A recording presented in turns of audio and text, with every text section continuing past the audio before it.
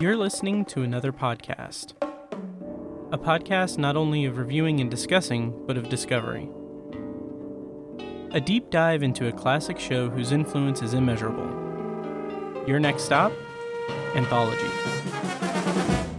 Hello and welcome back to Anthology, presented by ObsessiveViewer.com. I'm your host, Matt Hurt, and if this is your first time listening, Anthology is a podcast where I review The Twilight Zone as a first-time viewer and other classic and contemporary science fiction anthology series.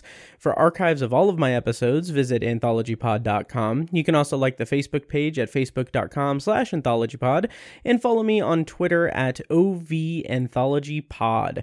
And every episode of this podcast will always be free, but if you'd like to support what I do here, you can become a patron at patreon.com/obsessiveviewer for exclusive content recorded specifically for Patreon across all three of the podcasts that I host. You get exclusive B-roll episodes, TV and book reviews, movie reaction recordings, commentary tracks, and early access to podcast episodes, as well as previously unreleased content. Again, that's at patreon.com/obsessiveviewer, and the way that works is it's a recurring monthly payment. And once you sign up, you get instant access to everything. I think that there are, depending on the tier that you join at, there's a total of 374 things spread across all those different categories. So I'm really proud of it. There's a lot of fun stuff on there. And so check out patreon.com/obsessiveviewer. So today on the show, I'm going to be discussing The Jungle, which is the 12th episode of The Twilight Zone's third season, which aired on December 1st, 1961. And of course, I'll be rounding out the episode with a brief review of Science Fiction Theater Season 1, Episode 20, Negative Man. And before I get into the plot summary and get into all of this fun stuff with the jungle and everything, I do want to just mention a couple things. One is that I apologize for the complete radio silence for nearly a year, as is it's kind of customary for me with a solo podcast to just kind of fall off the rhythm of it and everything, and it's a lot, and I've had a lot of stuff going on in the last year, but if you've missed my voice, hopefully you're going to be enjoying this, and in the interim, hopefully you checked out some of my other podcasts. I've been releasing episodes on Obsessive Viewer and Tower Junkies, Obsessive Viewer being a movie and TV podcast discussion show that I host, and Tower Junkies being a Stephen King-centric podcast that I host with my friend Tiny. So anyway, I'm back. I'm excited to get back into this project because I'm very proud of what I do on Anthology, and it's just really exciting.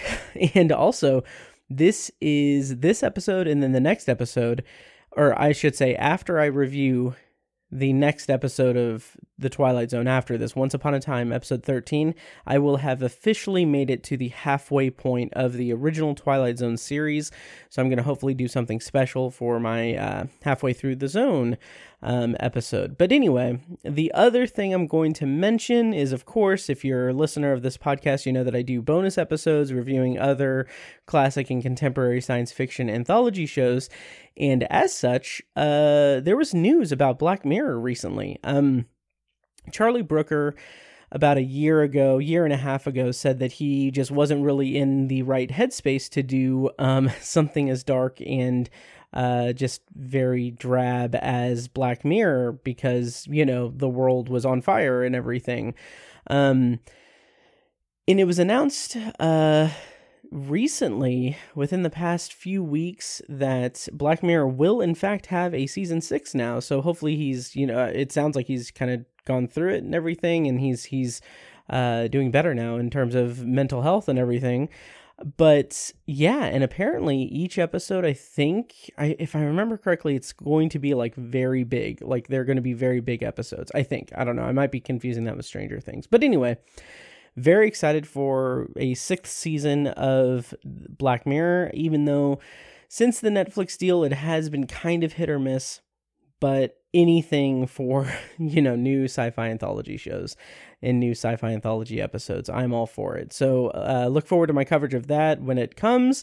But for now, let's get into my review of The Jungle. And as is always the case, I'm going to be spoiling The Jungle from the outset. So if you haven't seen The Jungle, go check it out, come back, listen to this episode, or if you don't mind spoilers, just continue listening. So I'm going to start the review by reading a plot summary courtesy of The Twilight Zone, Unlocking the Door to a Television Classic by Martin Grams Jr., and that plot summary is going to be spoiling the entirety of the episode. So warning out, you've been warned, spoilers on for The Jungle. And here we go with the plot summary. Alan and Doris Richards have recently returned from a trip to Africa because Alan is an engineer for a hydroelectric plant being constructed in the heart of the continent. Though he's not a superstitious man, Alan soon finds himself suffering from the ill effects of a curse placed on him and the company he works for by a witch doctor who is against the project. Forced to walk home alone through the silence of the sleeping city, Alan hears the sounds of drums and animal cries roaring through the streets. The city itself becomes a jungle as Alan makes a desperate attempt to reach home safely. The impending danger grows when he attempts to walk through the park to get to his apartment and races as fast as his legs can take him. Back home, Alan feels secure in the knowledge that a witch doctor's curse couldn't possibly reach him inside his own house until he opens the door of his bedroom. A lion jumps off the bed and shreds him to death. This episode stars John Denner as Alan Richards. This is his second of 3 Twilight Zone episodes, the first being The Lonely from Season 1, and the next we'll see from him is in Season 5's Mr. Garrity and the Graves. He also had some of his other acting credits included The Right Stuff and Airplane 2, the sequel, and he passed away in 1992. Portraying Doris Richards as Emily McLaughlin.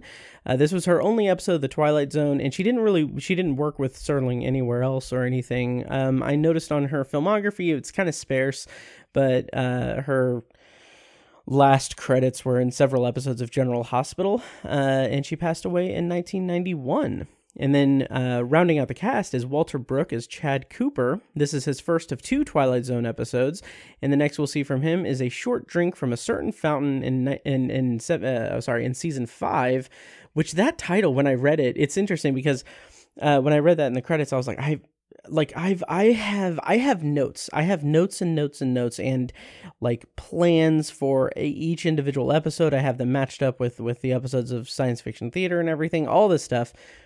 And I did not remember there being an episode titled A Short Drink from a Certain Fountain. And what I found out was that apparently it's one of the quote-unquote lost episodes. That wasn't part of a syndication package. I'll get more information on that when I get to that episode in Season 5. But yeah, interesting. It's just a title that I hadn't heard or don't remember hearing before, I guess.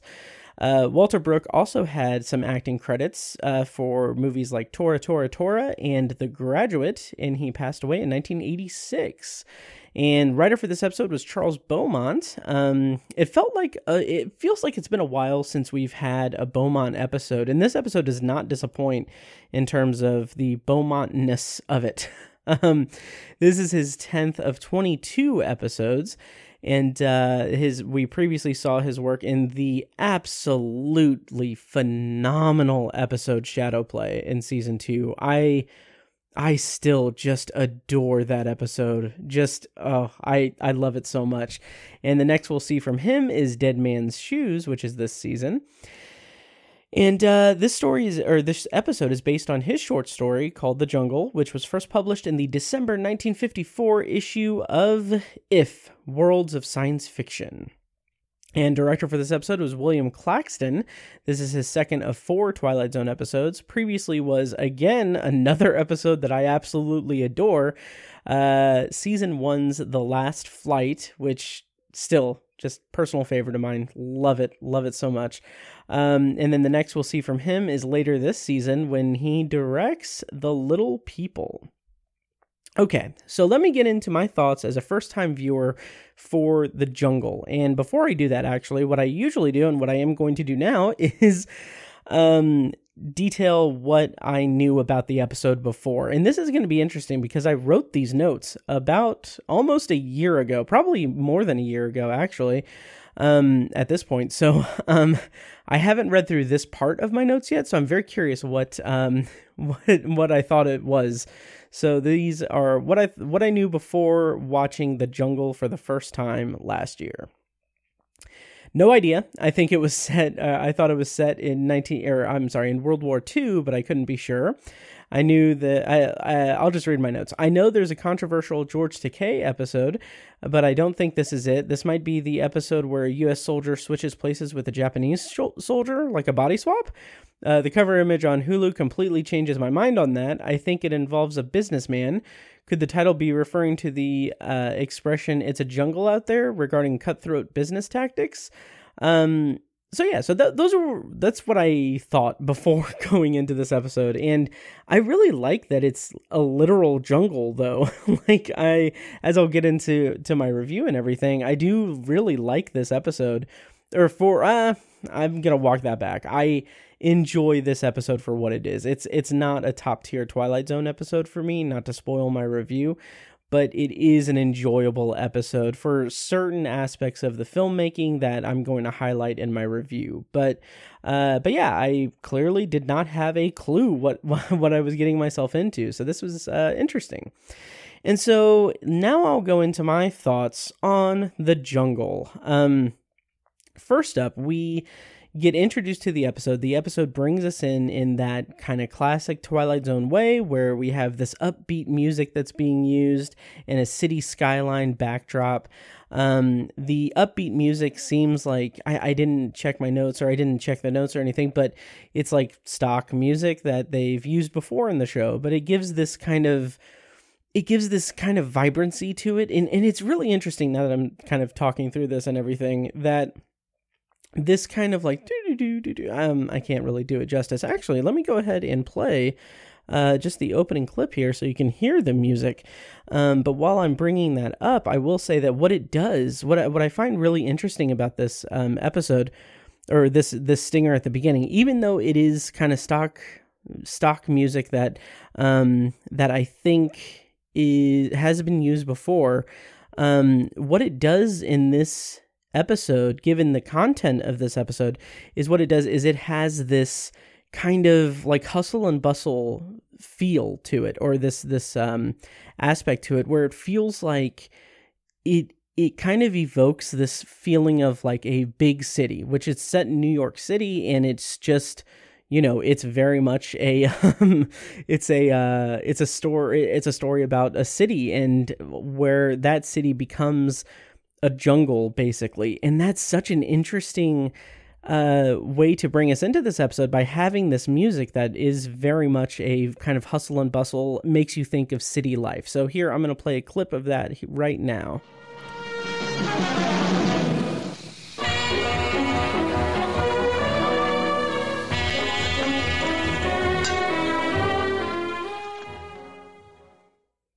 So yeah, so that's the beginning of it. It kind of sounds like it has that kind of energy to it. So I just kind of like that. It kind of just gives that idea, because we're seeing, when that music plays, we're seeing just a nightscape vision of a city backdrop, a city skyline. And it just kind of gives this, hustle and bustle of modern day stuff. And industrial and I don't know if industrial. Well, yeah, I guess industrial's right. I don't know, but anyway, very hustle and bustle of cities, and I really appreciate that, because usually those like little introductory music stings don't really do much or anything for the most part. And here, I think it does inform the episode quite well. It's a really good introduction to the episode. Okay, so we're introduced first to Doris and Alan, and they are a married couple who we get this just very exposition heavy introduction between them, where he kind of he confronts her and says, "Hey, I found some items in your jewelry case, so you must have brought home some souvenirs." And he says that, I found a human finger, a sacred death stone, and a vulture's claw. And then I think he says baubles of a witch doctor, which I don't know what baubles means, but I really like the kind of way that it's phrased, that's phrased. So it's clear that he's suspicious of them, and she kind of argues back to him and says that, I'm like basically communicating that she's very superstitious and everything. So then he throws them in the fire. She freaks out, and he says like they have nothing to fear, and they're not in Africa anymore. They're in New York. And she explains that the shaman said that they were wounding the land and that they were hurting it and making it bleed and that it would come for them. And what I really like about this opening scene is the way that it unveils the exposition to us. Like we are in this couple's kind of conflict as they're talking to one another, and we're being caught up through the dialogue in a very natural way. It's not like he confronts her and then is saying like, "Oh, I can't believe you did this. I can't believe you've done this. You took these because you're afraid of the curse and because of this and because of that and everything." Instead, he is explaining that like, "Okay, you shouldn't have brought these back. I'm going to throw them away." And then she freaks out and explains to him as much to us, and like he knows this information, but she explains it in a very natural way that we're cursed, and these were kind of safeguards for it. So anyway, I just really liked the dichotomy that's presented there, as Alan Richard being kind of a man of science, and Doris Richards being superstitious. Even though it is unfortunate that Doris does not have anything else to do in this episode. She's gone for the rest of the episode, which I kind of really would have liked it to be, or I would have been interested, probably more interested in a kind of conflict between them, between their different kind of ideals and everything. But then that would also be kind of treading on season 2's Nick of Time, that kind of has a similar thing, but that's more... that's for lack of a better word, really, that's more upbeat.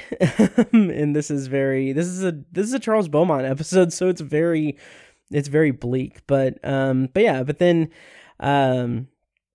Alan leaves, and as he opens the door, she says not to open the door, and when he does, there's like a goat carcass just right in front of the doorway. And that brings us into the opening narration from Serling, which I'm going to play right now.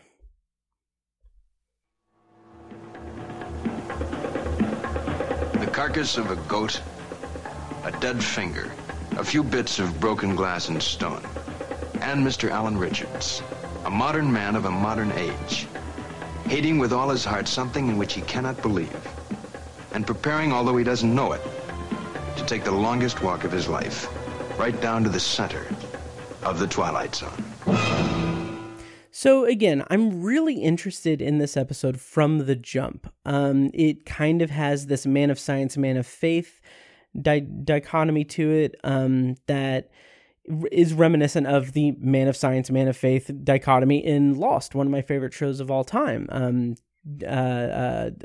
Jack Shephard and John Locke have this clashing throughout the series of Jack being a man of science and Locke being a man of faith. The season 2 premiere of Lost is literally titled Man of Science, Man of Faith.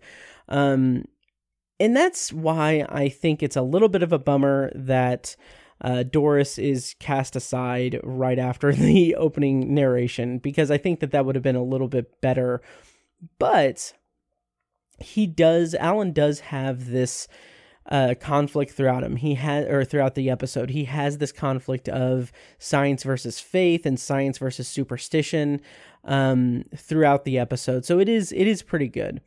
Then we get kind of a confirmation scene or a further clarification scene where he is talking to people in a boardroom, and they're considering how the indigenous people of Africa feel about them building the dam. And it's this boardroom, and it kind of doubles down on the exposition of the witch doctors cursing all who work on the project to die.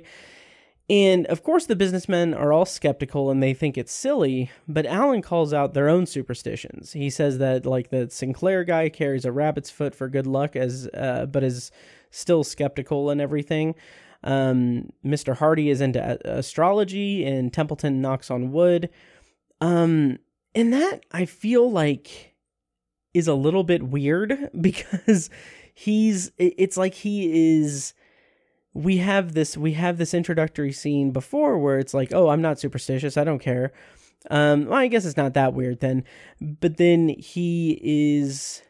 I mean, I guess he is trying to kind of quell their fears about the project, because he's saying like, well, you guys think that it's silly, but you guys have your own little things and quirks and everything. So it kind of seems like he's not really, like he's trying to explain to them that maybe it's real, but then it doesn't make sense because the whole episode is about him wanting to, or discovering that it's real and everything. So I don't know. I felt a little bit confused by that, I guess. I probably missed something and I apologize, but yeah, I kind of felt like that was a little off. So then he and Chad are having a drink, and I really like this scene because Alan is trying to logic out the dead goat. He's asking like how you can do, do you know how you can get like a dead goat in an hour? Like I kind of like that because he's still not accepting of like the superstitious nature of it. And so he's trying to like work out how exactly the logistics of that prank or situation presented itself. So I really appreciate that, and I like that. And then he spills a drink and he finds this protected amulet in his pocket that was left by Doris to protect him. And I really like that. I really like how Alan kind of sees superstition as a mental illness of sorts. And it kind of has this like, oh, I'm better than you because I... like kind of this smugness to him that it's like, I don't believe in this nonsense, so I am inherently better than you. So it kind of has like that undercurrent to it, which makes his downfall a little bit better to swallow and less cruel to an extent. It's still a very dark and ominous and bleak ending, as is, kind of customary with a lot of Charles Beaumont scripts. But this does have like a little bit of a through line to it that makes it a little bit easier to swallow, I guess. And so they leave the bar, and he leaves the amulet on the bar, and that's when his night from hell begins, because first his car won't start, and then he goes back to the bar and it's closed and everyone's gone, and he just sees the amulet through the window, and then that's when we get our act break, and that's when we know, okay, he's in for a rough night. And yeah, it's really great. So the first thing is like this first like kind of low grade run of bad luck for Alan Richards is that the payphone is closed for repairs, and it's just another obstacle in his way. But then the phone rings, and so he answers it, and this is where the episode kind of switches, or maybe not switches, but this is where the episode really, really comes more into focus, because this episode, the biggest selling point, the strongest aspect of The Jungle is the sound design. This episode is a great exercise in really, really compelling, tense sound design to build the tension and build us through this story. So the sound design is fantastic, and it starts with the phone ringing. He answers it. He hears this growling and snarling noise through it, which is very, very unsettling. Like, this is the middle of the night. He's in like a big city that is desolate. There's weirdly no one around, and he answers a ringing phone from an out of order phone booth, and it is this animal sound of growling and snarling, and I just love that as the introduction to the weirdness of it. The Twilight Zone element of this episode has been introduced, and it is frightening. It is creepy and unsettling. And then the show does a really cool camera technique, that there's this really cool shot of the phone receiver that's dangling as Alan walks away staring at it. And the camera is positioned behind the phone booth or on the opposite side of the phone booth. And we are seeing through the glass of the phone booth to Alan through the other side of the glass, on the other side of the phone booth, as the receiver is dangling and swaying in front of us, and we hear the snarling and growling. So all of that kind of just creates this very unease, this feeling of unease in the viewer, and we see in Alan's walk back, like he is perturbed by it. He's very frightened, and this is going to be such a vague connection to make, but that sequence was just slightly vaguely reminiscent to me of Earl Holliman's phone booth scene in Where Is Everybody, the first ever episode of The Twilight Zone. So I don't know if that's intentional. I don't think it's an intentional homage to the first episode, but I do like the way that, they kind of echo each other in a certain way. And so as he's walking, we get this very cool overhead shot through a tree with some ominous wind blowing and some jungle animal noises that are slowly being introduced into the soundtrack. And it's just very atmospheric. It's very immersive and very creepy and unsettling, because you know that these sounds do not belong in this setting, and that weirdness is just so unnerving. And then from there, like this episode has some really good escalating tension throughout it, because then he hails a cab, he gets a taxi, he gets in, and then they stop at a red light, and the light turns green, but the driver doesn't go. And again, I've got to say, Charles Beaumont, very bleak. The driver is presumably dead, like he just dies, I think. And then he kind of slumps over to the passenger side. And I just really like that. And there's this really cool POV shot from inside the car from Alan's perspective in the back seat. And I don't think we've really seen that I can remember in the Twilight Zone, maybe in The Hitchhiker. But even in those POV shots, I think were from Nan Adams' perspective in the front seat. But here we get shots from the back seat watching the driver slump over at Alan's touch. And it just feels far more creepy because we are in Alan's perspective. And the difference between him and Nan Adams in The Hitchhiker is Nan Adams is behind the wheel. She is in control of the vehicle. Alan is a passenger in the back seat, in the very vulnerable back seat. And this sense of isolation and out of control, like this lack of control for his character, really kind of accentuates and adds to the tension of the episode in a really big way. And I really, really like that. And then as he gets out, he hears more sounds of the jungle around him. And there's, again, this complete isolation of the city streets and sidewalks that makes things even more eerie and weird. And I find that to be, again, such an interesting juxtaposition. The jungle noises amidst a desolate New York City set, the city that never sleeps. I'm like 99% sure it's supposed to be. Yeah, because they talk about Central Park, I think. But there's no one on the streets. There's no one there. And it's just really evocative. And I have in my notes, so it's really evocative and with the absence of music, haunting. And then as soon as I typed absence of music, a drum was added to the sound of the jungle in the soundtrack. And I thought that was just really fun timing. And again, like the timing of this episode is really good because like that is just such a great way to, I mean, like, that was the moment that I realized, oh, yeah, there's no music. This is very, very unnerving. And then as soon as I think that, they introduce music to the soundtrack in a way that is part of the creepiness. And I don't know, that just really made a more immersive experience for me. And then the next scene, he stumbles upon or is startled by these party costumes in the store window. And there's a man holding a spear in this tribal attire. And the camera kind of sticks to him for a second.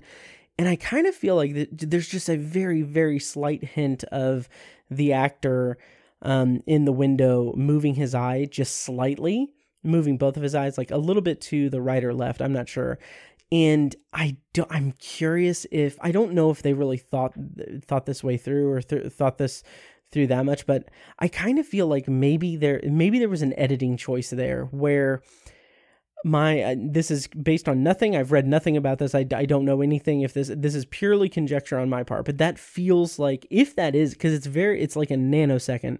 If that is the case, I feel like there is maybe a scenario where they're editing the episode and then they intentionally left like a few frames of the man kind of moving his eye slightly, just to give us that effect, that kind of almost subliminal, like, oh yeah, this is a real person and he's creeping out Alan and everything. Because I could see that being the case. Again, don't know, pure conjecture, but I just really thought that was a really cool moment there. And then it's followed up by one of a very cool, very well composed shot of Alan standing in front of the window right before he's about to light a cigarette, and the spear in the window in the display is pointed directly at Alan's head at an angle, and that's obviously like a very, very obvious foreshadowing. But just the way it's composed, the way it is so clear to us, is just very, very satisfying to me. So I really liked that. And then from there, we get this beggar on the street come up to Alan and say, hey, I haven't eaten in 2 days. And so Alan gives him money, but stops and asks where the sound is coming from. And obviously the homeless man can't hear him, can't hear the sound. And it's setting up this ambiguity question for at least the rest of the episode, because we get our answer at the end. Or do we? I don't know. We'll talk about that. But anyway, it's setting up this ambiguity question. Is this in Alan's head, or is it real? Is he just being tormented by his mind, or is the jungle coming to attack him and kill him? So at this point, Alan has become more accepting of it, he's slowly becoming less and less skeptical of it, and he offers $10 to the man for him to walk home with him. And Alan mentions that he has to walk past the park, and that, like, as soon as he says that, and now that I think about it, I don't know, is it central? I don't know. I'm in my head about that. But anyway, he mentions he has to walk past the park, and just like the thought of that, like that breadcrumb for us, where it's like, oh, he's going to have to walk through nature on a small scale. He's not going to be protected by the city. And so that implants in our brain, like, oh, the wildlife, the jungle is going to kind of habitate? No, that's not the word. Inhabit, I guess, the park and everything, and that's where they're going to get him. And I just love that kind of breadcrumb of suspense for us. And then the homeless man kind of disappears, and Alan is all alone again. And here's a really interesting moment for me. Alan runs through like an alleyway, I think, into this open area. And it is a pretty conventional shot. It's a pretty conventionally created shot. It's kind of an overhead, maybe crane shot, I don't know, where he is running through. And the sound design of him running through the street is a conventional, like, feet hitting the pavement sound effect. And in any other episode, in any other show, any other movie, it would just be maybe Foley work. It would be just normal. It would come across as a normal sound effect to make an immersive episode of television. But here, in this episode in particular, this episode is so reliant on sound design that the sound of Alan's feet as he runs through the street somehow makes it even more unnerving, because on the surface, like, it is there's nothing special about him running through the street, and there's nothing special about the sound of his feet hitting the pavement as he's running through the street. But because our ears have been so attuned to this crazy, unexplainable sound that has been permeating through Alan's night, when his adrenaline and fear gets reaches a certain height and he's running through the street. Us hearing that, because we've been so attuned to the sound, it will hopefully to the viewer, and it did for me, made it even more unnerving, especially because that's the only sound in that sequence. I'm 99% sure there's no music or anything. It's just him running, the footfalls of him running through the street. And again, it is completely normal, completely natural. It is completely ordinary. But in this episode, in the context of this story that's being told, it is very, like, weirdly thrilling. And I think that that's such an interesting way to, I don't know, engage with the art, because I don't know how intentional it was, or I feel like that's a byproduct of the uniqueness of this episode. So then a lion statue stops Alan with the sound of a lion growling, and he approaches the statue with caution, and he sees two statues, and he holds two $10 bills. And I don't know, I didn't really fully go through this thought process, but I kind of felt like maybe that's symbolizing the dam construction in some way. Like, I don't know, it's kind of just showing us like he's a greedy businessman willing to desecrate nature for his own means. But I don't know, that's kind of a loose thing. It doesn't really make sense to me. But yeah, I don't know. I just thought that was interesting, and it was, creepy, and it's good foreshadowing for the end scene, which is bonkers insane. And so I don't know where it was filmed or anything, but I'm sure it was filmed like in a backlot or what have you. But the further that Alan makes it through his walk makes me think some of it may have been like on location stuff. But in any case, it looks really spectacular. It looks very good. I love the outdoorness of it, if that makes sense. And then we get Alan walking into the park. And again, the sound design is fantastic because all we hear are the faint sound of crickets. And then like the camera is kind of up and showing Alan through the trees. And we hear, I don't know, it just feels so unsettling because this moment feels like the climax of the story. Like he's been hearing nature among the city, but now he's in nature. And it's such a good way to utilize the building tension throughout the episode to kind of bring us into what is, the climax of the story before the big surprise at the end. And I don't know, and it's just really unsettling. Like there's a shot of shadow gliding across the bushes as the wind blows. It's fantastic. It's great. So the jungle noises swell, and Alan runs through the park, and he reaches a fence, gets out. He gets out of the park and stumbles by a trash can, sound getting louder. This is classic Twilight Zone, just bombastic, like everything is kind of coming to a head. And then he finally reaches his building as the noises and the music reaches its crescendo, and Alan covers his ears, and then everything returns to normal instantly, and everything's fine. He stands up and enters the building, and I love that as this kind of idea that, like, the quote-unquote jungle, the curse is driving him home. Like, it's not like he was going home anyway. Like that's where he was going. But it's like the curse or whatever entity is involved here is toying with him and is leading him to his doom, which is a destination he was already going to go to. But it is toying with him to make it be the most tense experience ever. And I really like that. So then we kind of start wrapping up. He gets back home, his hands are shaking, he pours himself a drink, and then he hears the lion in the next room. And like I have in my notes, I love this. It's so great. In the tension, again, he turns around and slowly walks toward the room. He hears this faint lion noises, and then he opens the door, and there's a lion just sitting on the bed waiting for him. And here's where I am a little bit confused.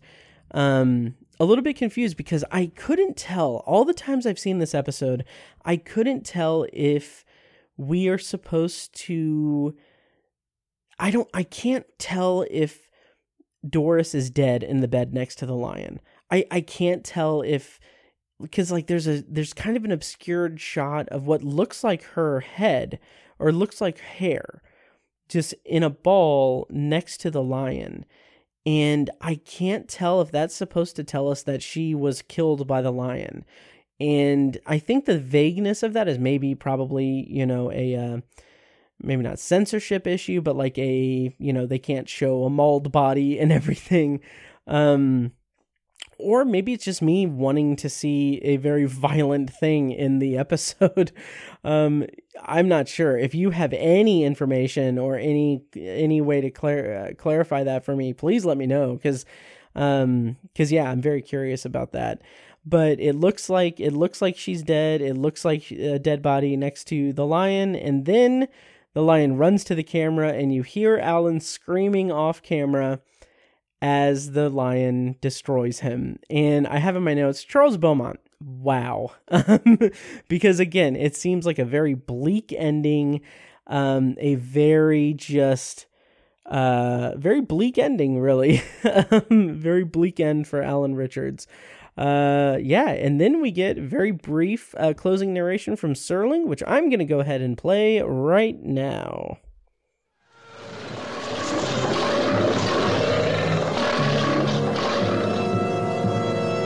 Some superstitions kept alive by the long night of ignorance have their own special power. You'll hear of it through a jungle grapevine in a remote corner of the Twilight Zone.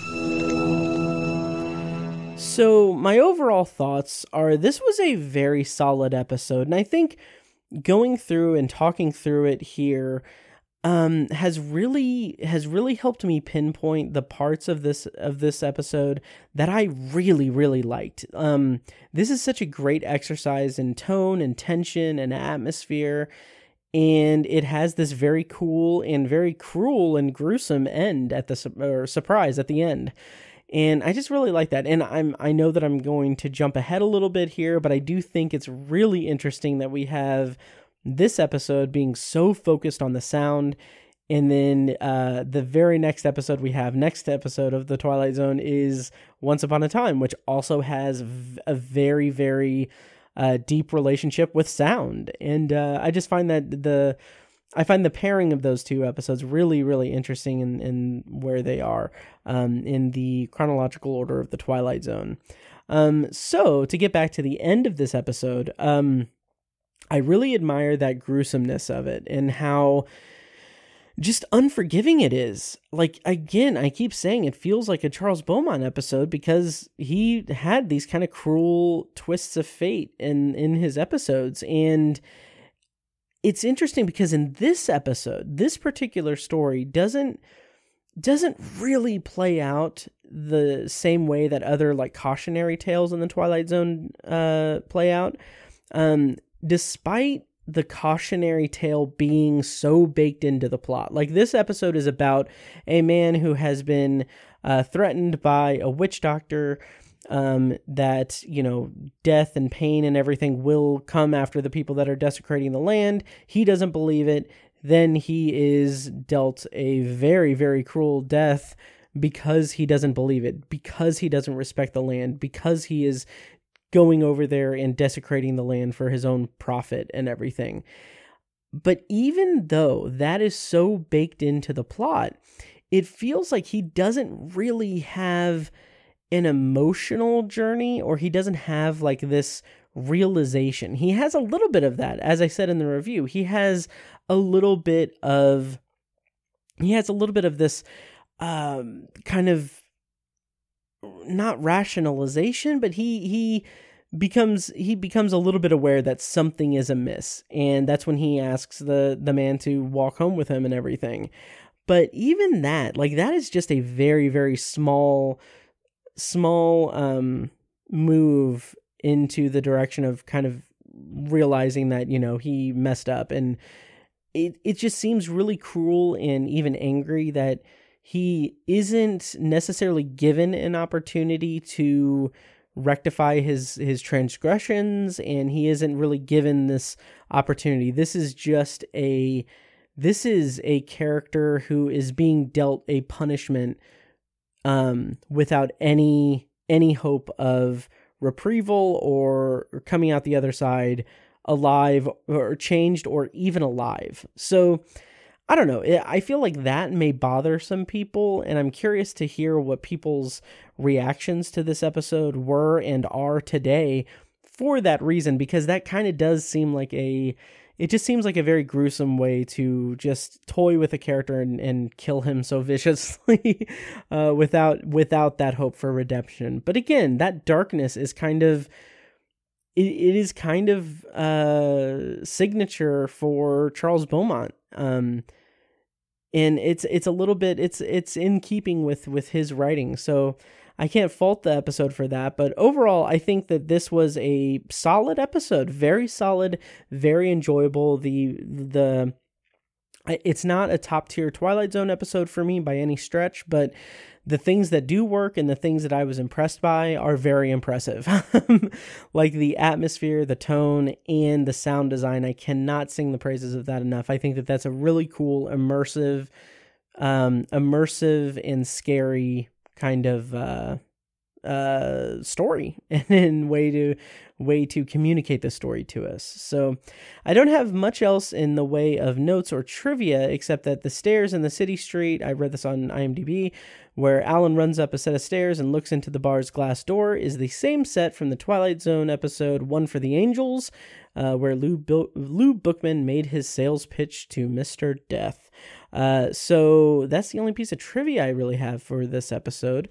But yeah, overall thoughts, again, I enjoyed it. I think it's a very solid episode, and I'm eager to see what you guys think of it and what you guys think of me coming back to Anthology after almost a year. Sorry again. But I'm back, and I'm like, even in this moment, like recording this episode has been a blast so far. Like every time I come back to Anthology, I just remember how much I love Anthology and how much I love this side project podcast that I've been doing for years at this point. So thank you guys for holding out for me and coming back and listening. But anyway, as is customary, that is my review of The Jungle from season 3 of The Twilight Zone. And now I'm going to wind down the episode with a bonus review of an episode of Science Fiction Theater. This episode is called Negative Man, and I'm going to go ahead and play my Science Fiction Theater stinger that I just remembered I had in this moment. And then I'll get into my thoughts on Negative Man.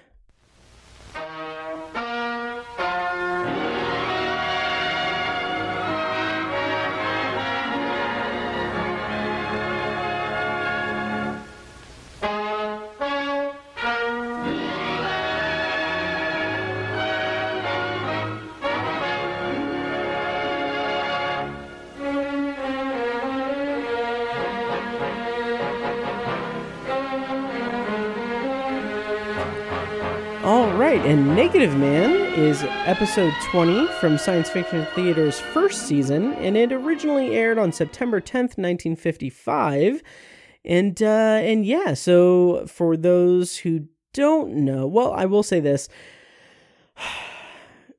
Almost every episode of Science Fiction Theater was available on YouTube at one point, but I think that they got flagged or they got pulled down and everything.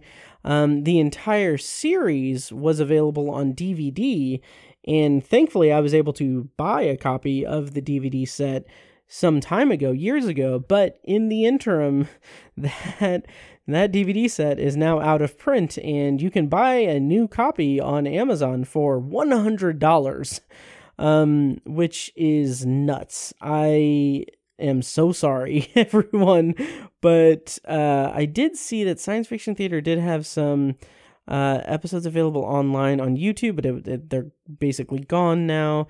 This one is Negative Man, so I'm going to kind of see if I can find an episode of it. Okay, so it does look like there is an episode, it does look like it is available online. Yes. Okay. On Daily Motion, I'll put a link in the show notes of this episode so you guys can watch it. I know that one of my listeners had contacted me and asked if I was able to find any of them. So if you're listening, it's on Daily Motion. I put a link in the show notes, so hopefully you guys can check it out. But anyway, Yes, so I'm so glad that that's available. But I will put a link in the show notes of this episode. And of course, I'm not going to be spoiling this episode of Science Fiction Theater. I'm going to kind of just have this, free form kind of self-discussion about the episode that I watched. So, okay. So, as is usually the case with Science Fiction Theater, Truman Bradley introduces us to the episode by having this kind of a demonstration, a kind of scientific demonstration or kind of thought that is brought in kind of the scientific thought experiment.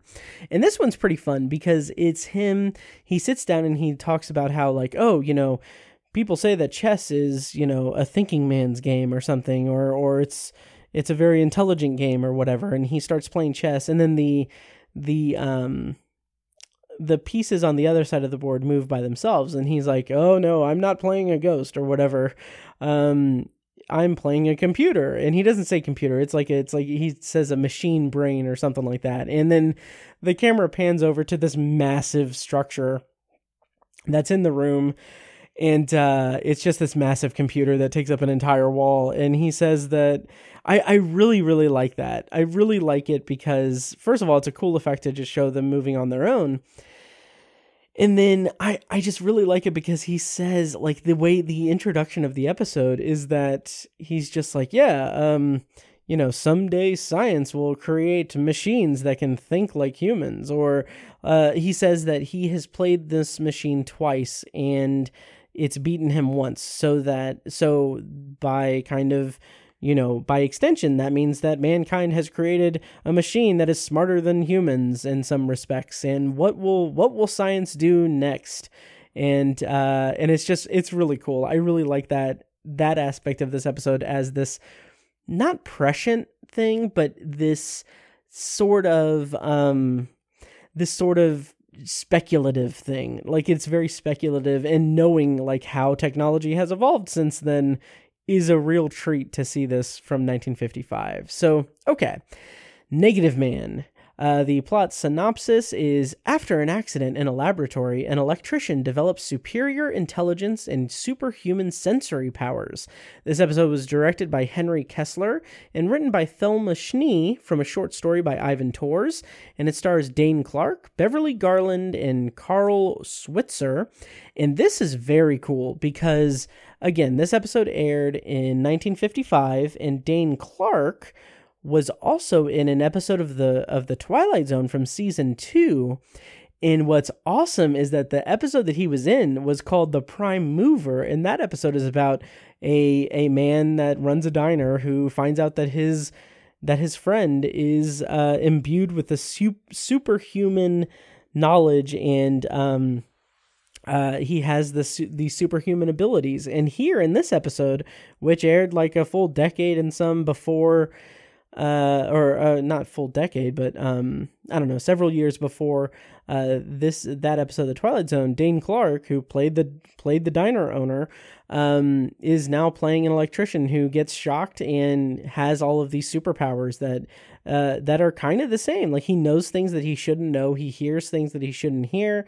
He's able to get information that no one else can. And I just found that to be a really interesting thing. Not to say that Dane Clark's casting in The Prime Mover was stunt casting by any stretch, but it's just really interesting to see how those two episodes kind of match up.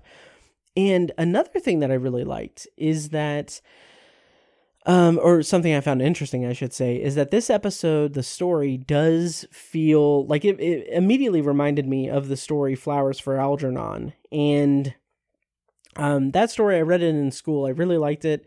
But what was interesting is that was first published 4 years after this episode aired. So I don't think that there's any case of plagiarism or anything, or there's no case of, there being, I think that that's an interesting coincidence, really. Yeah.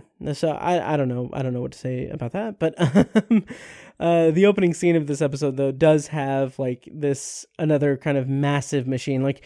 This is so much bigger than the one in the pre-show with Truman Bradley, but it's full walls. It covers full walls and everything, and like they refer to it they refer to it as a series of tubes, which is great because that's what someone, I can't remember who, some old ass politician years ago referred to. Was it Al Gore? I don't know, but they talked about how the internet was a series of tubes. Oh, it's dumb. But anyway, so I really like this episode because of me being a modern audience member watching this episode from 1955, and kind of, I'm not laughing at the science or laughing at the speculation or anything. And part of me is kind of in awe of how they depict this, the future from a 1955 perspective. I don't know. I really like that. So anyway, I can't remember the character's name, but Dane Clark gets shocked and he quickly realizes that he can hear things, and he starts kind of intervening on things. And I like that because he overhears a woman arguing on the phone, and he's very upset because she is being yelled at by a man who is threatening her and everything, which I really like because we don't hear that. He only hears it. And so he kind of, I think at that point he confronts her and says like, hey, I would be so upset if someone talked to me like that. And she's like, what the hell are you talking about? Like, quit, like, leave me alone. Like, how would you know that? And then it goes further when, he overhears something in her apartment because he's at the apartment below her. And then he kind of does this like white knight thing where he goes in and tries to save her. And naturally, which I thought this was a nice touch, naturally she is, appalled by it. Like, why are you eavesdropping on me? Like, leave me alone. You're like crazy. So I really like that. And then that kind of leads to another part that I won't spoil. This is where I'm going to kind of not, spoil things. But before it gets to that point, there is like he seeks out scientists, and he goes through all these scientific testings. They do these hypotheses and everything. And like this show, it's been a while since I've watched it, obviously, but it's just so nice. It's so refreshing to see a story play out that is science fiction that has such a clear juggle of science and fiction. And what I mean by that is that we see these characters go through the scientific method, go through scientific processes to figure out and rule out certain things, and they get this scientific explanation for the science fiction, they get the scientific answer or scientific hypothesis for the science fiction storyline. And again, I've said this in several episodes over the years at this point, that this is so cool as a vessel for showing like kids that, science is cool, and kind of showing the process of it and everything. And I just wish that there was an anthology show like that today, but I won't get into that whole pipe dream of mine. But suffice it to say, this episode is a very good mix of scientific method and research and everything, alongside fun dramatic beats with the Sally character being kind of eavesdropped on by the main character, and then him, like, there's this level of like, oh, I need to save this, I need to do this, I need to help this woman and everything, with no real thought as to how it would be perceived by someone without this gift that he has been given. So I really like that as a dramatic thing. It's still pretty light and everything all told, but it's a pretty good, the biggest strength of the episode is that it does have that level of, that level of suspense, and that it levels out the two things, the science and the fiction. So I really like that. Okay, so and then the end of the episode is kind of abrupt. I won't give anything away or anything, but it kind of ends and it's kind of fine. It's okay. But then in the the kind of post thing, with Truman Bradley, I thought this was funny because this has been discredited and everything, and it's been misinterpreted and everything over the years. But he says yeah, this was a work of fiction, but it is, he says like the words, it is scientific fact that we only use a fraction of our brain's full potential. So maybe someday we'll have these superpowers and everything. And I think the actual phrasing is that maybe someday today's normal will be tomorrow's, or maybe today's extraordinary will be tomorrow's normal. So I don't know. I just thought that was kind of, if I can be super reductive and kind of condescending, I thought it was cute. But yeah, so I don't know. I thought that was kind of funny. But yeah, so those are my thoughts on Negative Man. There was a little bit of a discrepancy with the title. I think the DVD refers to it as The Negative Man, but in the actual episode, the title card says just Negative Man, so I'm calling it Negative Man. So yeah, so if I am wrong in that, please do not, murder me, I guess. I don't know. Anyway, so yeah, so that'll do it for this episode of Anthology. I'm really glad to be back. Next time on the podcast, I'm going to be talking about episode 13 from Twilight Zone's third season, titled Once Upon a Time. Very excited about that because it's a very interesting episode. It's a very unique episode with a very cool lead, actor. It's very cool. And then the science fiction theater episode that I'm going to pair that with is Dead Reckoning, which let me check and see if that's available as well, because that would be really cool if it is science fiction theater. Also, yeah, the website that I'm going to link to that has this episode, the Negative Man episode, refers to it as the Negative Man. So yeah, so I don't know. Okay, it looks like there may be a copy of Dead Reckoning on the internet. Maybe. So hopefully it is. Let me just double check and make sure.